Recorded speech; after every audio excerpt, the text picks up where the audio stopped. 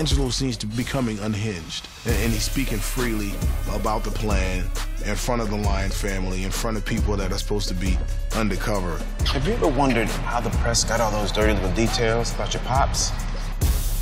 The trick looks thirsty. Poor Angelo, you know, he was really in love with Cookie, and I think Cookie really loved him too. This hold that Lucius has over her, you know, that deep, deep, deep love is just something that poor Angelo, I just think that he just couldn't compare. Angelo was a really good dude, but it just shows there's a thin line between love and hate. And when a woman's fed up. So, yeah, Angelo is drunk and real dangerous because he's got tunnel vision for destroying Cookie.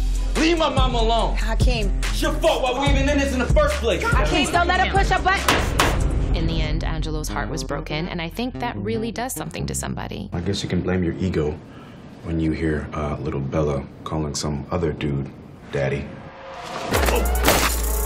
Angelo trying to take people's babies now. I hope Angelo and Boo Boo Kitty do not get pregnant. Blech. That'd be a pretty baby, though.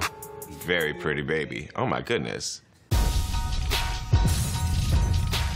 Y'all, what are you waiting for? Subscribe to our channel right now.